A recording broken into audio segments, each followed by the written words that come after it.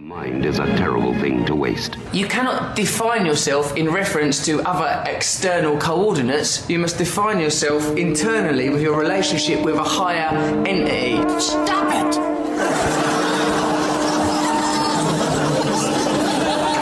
I'm sorry? Stop it! Stop it? Yes, S-T-O-P, new word, I-T. This week on Mind Matters, it's time to turn down the noise and listen to what really matters. Join counselor and author Rita Schulte and me, Richard Beattie, in renewing your mind, because your mind matters. So come on in and join us. Rita Schulte, I am so much looking forward to our talk with Courtney Ellis. Her current book, Present, The Gift of Being All In, Right Where You Are, has elements of devotion, peaceful contemplation, and with a sense of humor and joy. Courtney, welcome to Mind Matters. Thank you so much for having me, Rita. Okay, so usually, like as an author myself, I know there's usually a personal element when a person writes a book. So was that the case for you? I mean, what prompted you to write this book? Well, my husband and I and our children had moved multiple times in a short amount of time. And we realized just how exhausting that was for all of us. And we wanted to make a real go of staying put in one place. And as we were making that decision, the pandemic started. And suddenly it's not that we're moving, it's that we weren't even going to Walmart. So that's right. Oh my gosh, Courtney.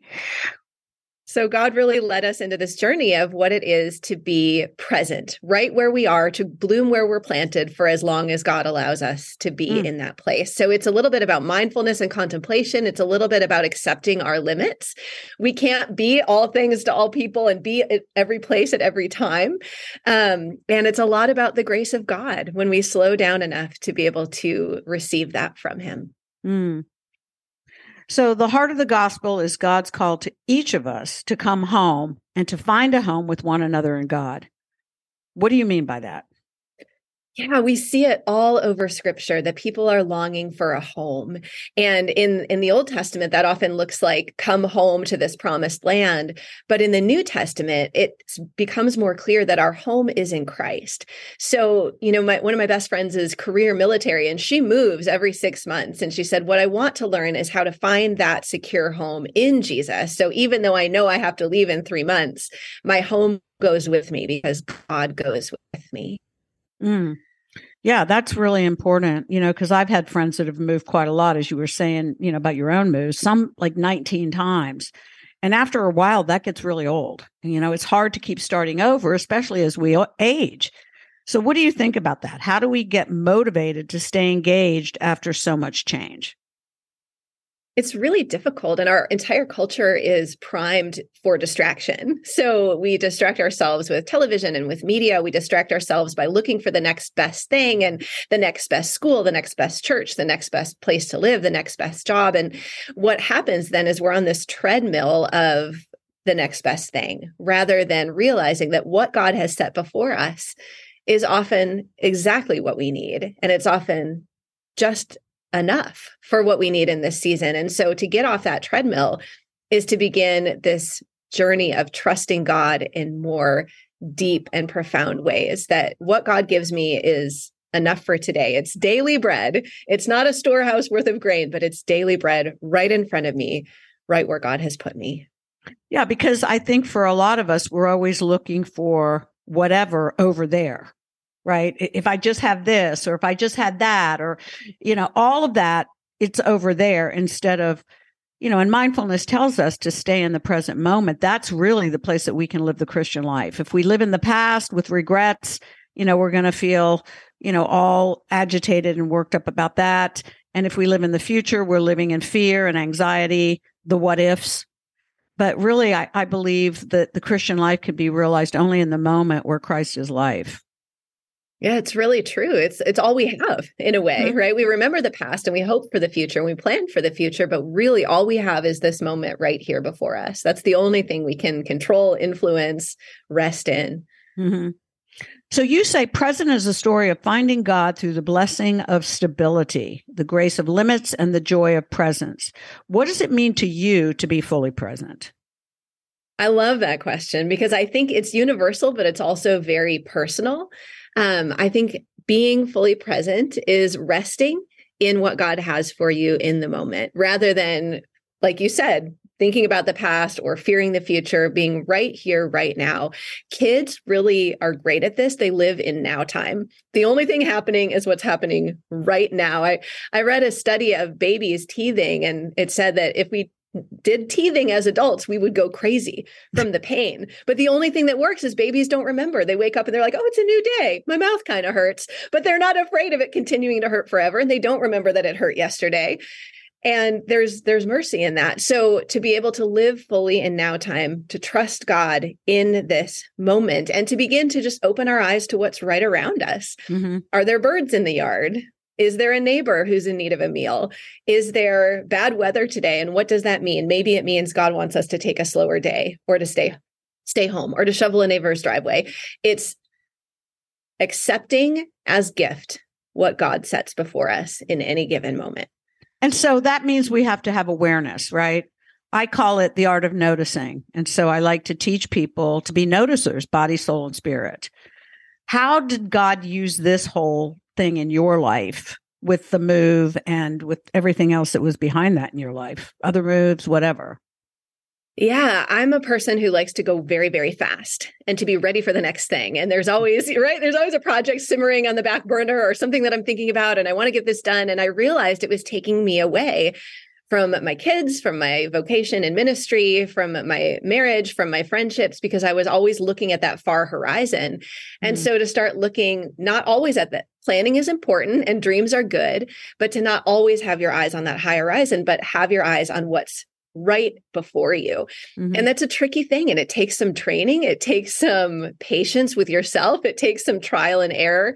I found one of the best tools for practicing presence is getting out in nature without your phone, or put it in your pocket and just see what's there, what's blooming, what's sprouting, what birds does God set before you in your path. And it's a real way of grounding yourself in the presence and connecting you through creation to the Creator. Yeah. So I right there with you. I was going to ask you, do you have practical tools for people in the book, things that they can literally, put in their toolbox? And I love that because I teach, people to be noticers, and we use a lot of the 5 senses to do so. So, name, 5 things you can see, 4 things you can hear, 3 things you can smell, 2 things you can touch, and on and on. And I think that trains our brain, because our brain is usually, our neural networks have been wired much, much differently for most of us, right? We don't even finish one thing when we're speeding through the next, and we're blowing through life so fast, we're not paying attention even to what we're paying attention to. So I think, nature's a great way to do that. There's lots of different ways that people can do that. And I think people need that instruction. So do you have other mindfulness techniques in the book so people can kind of get some other things to do? Absolutely. Yeah, there are lots of practical tips. Things like, I think we often try to overcome our addiction to technology with our own willpower. But the fact is, there are millions of engineers on the other side of that screen that get paid if we click and if we scroll. And so it's not a fair fight. So we've instituted things in our family, like we have a lock box with a timer on it, and we put our phones in that for several hours during the day, and then we can't check them. You can't get the box open without a hammer, and we don't want to use a hammer on the box. So little things like that, just doing one thing at a time, rather than I'm watching television and I'm on my phone, and I'm also answering an email, and I'm eating a snack, and I'm trying to break up a fight between my children. To try to give yourself that restfulness, because like you said, it does start to slowly retrain your brain. We all have a lot of bad habits we've picked up just by being in the world, by being people who live in the 21st century. It's not our fault. Some of it's work related. Some of it's just the society we live in, but to retrain our brains to those slower, more mindful patterns. And the surprising thing is, the more you do that, the more rested you feel, the more connected you feel to those who are around you, to your own body, the more connected you feel to the Lord. Mm-hmm. And it becomes this thing that's it's so alluring, you want more of it. And then the train of goodness just starts to take over. And it's not an I should, it's I want to, I long for. That's great, because I think most of us get addicted to chaos. Yes. I think, I've lived a pretty chaotic life, and I think you just don't know any other way to live until you start, 1000%. realizing some of these truths, and maybe, you get burned out, right? And then you're open to another way. Yes. And so present is a invitation to a deeper, richer, and quieter life with God. And I love that, because part of what I want to do as a Christian therapist is to help people hear from God. And the only way that happens, for me to talk about it to them, is if they practice some of the spiritual disciplines. And I know everybody's like, spiritual disciplines, that's just another checkbox. But things like silence and solitude, right? Sit with the Bible verse. Instead of just reading it in 2 seconds and blowing it off, sit with the Bible verse for a week and chew on it. What's God trying to show me through this? Father, what do you want me to know about this? How does this apply to my own life? But I think the minute people hear, quiet life with God, they start freaking out, right? They believe all kinds of things. Well, maybe God won't show up if I do a quiet time, or maybe God isn't interested in my problems, or I can't sit by myself, my mind will wander, or, I've tried it and it just doesn't work. Yeah. What do you say to all that? No, I think you're right. And spiritual disciplines have gotten a bad rap within the church, because for some of us, it feels like a way to earn God's love. Like, if I'm spiritual enough, God will be pleased with me. If I follow my pattern of quiet times, if I make sure I pray this much. And that's not what it is. It's a way of developing awareness. So we become, through these spiritual practices, more in tune with what God is already doing. During the pandemic, I became a bird watcher, and now I'm a very obsessive bird watcher. But what's amazing about birds is they have always been there, and they've always been singing, and they've always been in my yard. I never noticed. And that's what spiritual practices are like. Oh my goodness, God is at work in my neighborhood. God is at work at my workplace. God is at work in my school. I never noticed. But spiritual practices help to develop this awareness. Our church is going through some spiritual practices right now, corporately as a congregation. And one woman shared this story with me. She said the prompt was to sit in quiet prayer for 3 minutes. And she said, I've never done that before. That felt weird to me. And her husband died last year. And in the days before this practice, she had lost her wedding ring, and she had searched the house. She turned it upside down looking for her wedding ring. She's like, so I sat in my rocking chair because the pastors told me to be quiet for 3 minutes. And I said, okay, God, I'm here. She said, and this has never happened to me before, but I heard from God, Judy, look under your nightstand. She's like, so I got a flashlight and I looked under my nightstand. And there was my wedding ring. And the next day I was going to vacuum, and that wedding ring would have been gone. And she said, I felt so loved, so seen in my grief, in my sadness. She's like, this weird spiritual practice thing you told me to do is really great. That is so awesome. You were talking about, how are we aware of this, and what's God up to, in our neighborhoods, in our lives personally, in our relationships. And it made me think of Henry Blackaby's book, Donkeys, years ago, called Experiencing God. I don't know if you ever read it, or I taught that Bible study a few times. And the whole idea was, joining God in whatever he's up to. But you can't do that if you don't notice, if you don't slow it down long enough to notice what he's up to in your own life, in the life of your neighbor, in the life of, whoever. So I think that's really, really important. And I think there's so much of a benefit for us, not only a health benefit, because we're all living very stressed, and all of that stress isn't doing our physical bodies any good. And I think because we're blowing through it so fast, we don't even know how stressed we are. Okay, are your shoulders up to your ears like earrings because you're sitting at the computer and you're all, tense and stressed out? Relax yourself. So I teach people, how to breathe and how to do a body scan, relax their muscles. We've just lost sight of so much of that that's so important. Absolutely. And it's amazing when you walk deeper into these spiritual practices. At first, you often will feel grumpy because it's hard. And then you will feel this sense of peace. We keep a family Sabbath. My husband and I both work at a church, so it's not Sundays. They make us work Sundays, but we keep a family Sabbath on another day. And the first 2 hours, Eugene Peterson actually calls it Sabbath sickness, that you feel like a little bit ill almost because you're grumpy and you miss your email and you're not sure what to do with yourself. And then by the end of the day, we end up saying we couldn't survive without this. Like, we remember that the work is the Lord's. We remember that we are some of God's creatures and we can rest, and God calls us to rest. Yeah, that's what's important, is God calls us to rest, and he calls us to rest for a reason. So that's beautiful that you guys have instituted that in your family and really like adhere to it, not as, oh, well, this is some kind of punishment we got to do, kids. This is, this is teaching me good practices to honor my body, to honor a whole idea of, Sabbath rest. So very, very cool. If you have young kids, I recommend donuts. It helps it go down well for the kids. They know Sabbath involves donuts. Donuts or popsicles we do on Sabbath. And it's not a rigid sit there and, think about your sins 24 hours. Eugene Peterson talks about the Sabbath as a day for praying and playing. And so we go outside a lot and we hike and we bake. It's not just sit still with your Bible. Sabbath is a gift. To be able to, if you spend a lot of time working with your mind, spend some time working with your hands on Sabbath, bake something or knit something or do a puzzle. If you spend time working with your hands, sit and read a book on Sabbath and let your mind rest in that way. It's such a gift. We could not survive without it. Do you talk about that in the book? I do. Okay, great. Yeah, that's beautiful tips for people to, for a takeaway. You talk about blooming where you're planted for God, even if he calls us to do something that we don't like.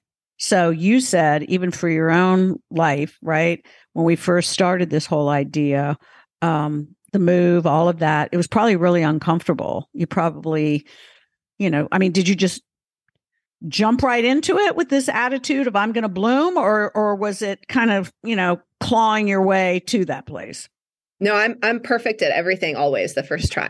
No, it's a process, and it's a process we are still learning, and really committing to a particular community is uncomfortable because no community is perfect. And I grew up in the Northwoods of Wisconsin. September in Southern California, everything is on fire. And I'm like, I want to leave. I don't want to be here. I miss my trees and my apples and my, and to realize that no place short of heaven is a perfect place. And God has called us to a particular people, and to wrestle with that and to do it well and do it poorly and learn from both and keep walking forward. Yeah, because it's going to be difficult sometimes, right? And I think a lot of the time. Yeah, a lot of the time. And so do you think, your attitude going in has a big part in this? I mean, we can say, okay, well, I'm resigned to this and kind of stomp our feet and fold our arms, or we can, just relinquish it to God with open hands. Yeah, I love how the Psalms teach us to pray. And the Psalms are so honest. Sometimes the psalmist is really mad. Like, God, I don't like this. I don't want it. Mm-hmm. And sometimes the psalmist is really joyful. And sometimes the psalmist is really sorrowful. And we can bring that full spectrum to God. So I think as we dig deep into a community and realize it's made up of people who are not as perfect as we are, and will frustrate us in 1,000 different ways, to have those days where we're like, God, like, this neighbor is driving me bananas. Why is he blowing his leaves at 6 a.m. on a Saturday? What is wrong with him? And to give that to God. And God might say, I'm inviting you into a hard conversation with your neighbor. Or God might say, I'm inviting you to lay down your pride and take up your cross, and to wrestle with both of those things in an ongoing conversation with God, I think is part of the calling. We never arrive. Yeah, no, you're right. And so look, I mean, that's why God places difficult people in our lives too. He doesn't always want to place us in situations that are real easy. It's easy to love people that are nice to us and love us back. But where he shows up best is in the difficulties, right? And the question we need to be asking is, God, what are you trying to work out in my life? Because you've placed this difficult person there. Yeah. Because that's bringing out my flesh, right? And so it might be, I need to take a look at my patience or my ability to, be loving and kind. So, absolutely. Yeah. Richard, what say you? Well, I had a question, and I do want to. What part of the Northwoods were you in, Courtney? Eagle River. Eagle River. Yeah, I was pretty close. I worked for a couple years in Rhinelander, and so what a beautiful area that is. It is a great spot. Were you at Fort Wilderness? No, I was actually working for Bethesda Lutheran Communities, working with people with intellectual disabilities. It's a beautiful area. I miss those leaves turning colors. It's magic up there in the fall. Yeah, Richard, you've moved a ton since I've known you. I mean, how has that, affected you and your family? Like, was it easy to put down roots and bloom, or was it more difficult? Well, we actually lived in Colorado Springs for most of the time that our kids were growing up. So, okay. So I was pretty much rooted, and then with focus on the family, I traveled a lot, but I was always home on the weekends at least. Okay, so maybe that's what I was thinking. Seems like, did you live in Minnesota ever? Yeah, I actually commuted. I was in Minnesota and Rhinelander and Tomahawk and then I would fly home every weekend again too. But that was for a couple of years, and that was an assignment that it was good as far as the ministry goes, but it was also being away from your family. It's hard to be, if you're not physically present, it's hard to be also emotionally present. Do you find that too in ministry, Courtney? Yeah, I think the pandemic taught us all a lot about the importance of physical connection and being in the same room. And, we're really grateful we were able to upgrade a lot of our technology and live stream our services. We have a lot of shut-ins and folks who cannot make it to worship, but we also just realized how hungry we were to be together and to worship together and to raise our voices and hear the person in a pew next to you singing that hymn. That embodied presence is really important. And social media is great for connecting and keeping connected with people around the world, but there are a few things that substitute for a friend actually in the room. The word "go" is a missional, and you say this too, is a missional verb that we see in mission statements, all the way to the Great Commission, of course. Yet living in a culture that is always on the go, have we made go into something other than what Jesus meant it to be? For sure. I love in the Great Commission, that Greek word actually doesn't mean like go to another country. It means as you're going about your daily life. So it's not that we're not supposed to go to all the countries in the world. Jesus says that too, Judea and Samaria and the ends of the earth, but also as you're going to the grocery store, as you're going to the mailbox, as you're going to pick up your children from school, as you're going to work in the morning. That is where the gospel is preached. And you mentioned experiencing God, Rita. There's a book out, a fairly recent book called Joining Jesus by Greg Finke, and it's joining Jesus on his mission. So it's not you bringing Jesus to people, it's knowing that Jesus is already at work out there. And where is God calling you to join him? And that's such a freedom. It's not, I'm going to bring Jesus. It's Jesus is already there. Mm-hmm. What can I be a part of? And it's that posture of curiosity toward the world and wonder and openness that really helps develop our awareness. And once you start to develop this awareness, you see God at work on every corner, and life becomes really exciting. It's an adventure. I love that book, by the way. I actually was in a study on that book when it first came out, and it is tremendous. It's like Mr. Rogers' Ministry, basically. We are the people in your neighborhood, So, what's the name of it again? Joining Jesus. Joining Jesus. Yeah, and Richard's, he's always big on, having people find their meaning and purpose. And so what better way to ignite that, right, than to look at the opportunities that are out there to join whatever it is that God's up to. Yes. And there will almost always be an area of hunger or need in your community that fits with some gifts and callings you already have. We have a church with a lot of artists, and they connected with our local school that it's a Spanish immersion school. And they said, there's this big ugly wall. Can we paint you a mural? And the school was like, oh my goodness, thank you so much. And this beautiful Spanish quote. And, God at work sometimes looks like a mural. God at work sometimes looks like we threw a luau for the assisted living place across the street. Sometimes Jesus would like a luau. And so for our folks who love to throw a party, they're like, oh, I don't have to do knock knock evangelism. I can do what I love to do and people will be blessed and Jesus will be glorified. Like, hallelujah, sign me up for that. That's a great idea. All of that. Absolutely. Well, Rita and Courtney, I have to be the timekeeper here. This history, this erosion of how we got to the place that we're at and how we can correct being present and at our homes, through our work and in our communities. And this was a great talk about that. And I'm glad you brought up the, being present in your neighborhood book, because Courtney, if you could stick around and we can do a part 2. Deal. Yeah, that would be wonderful.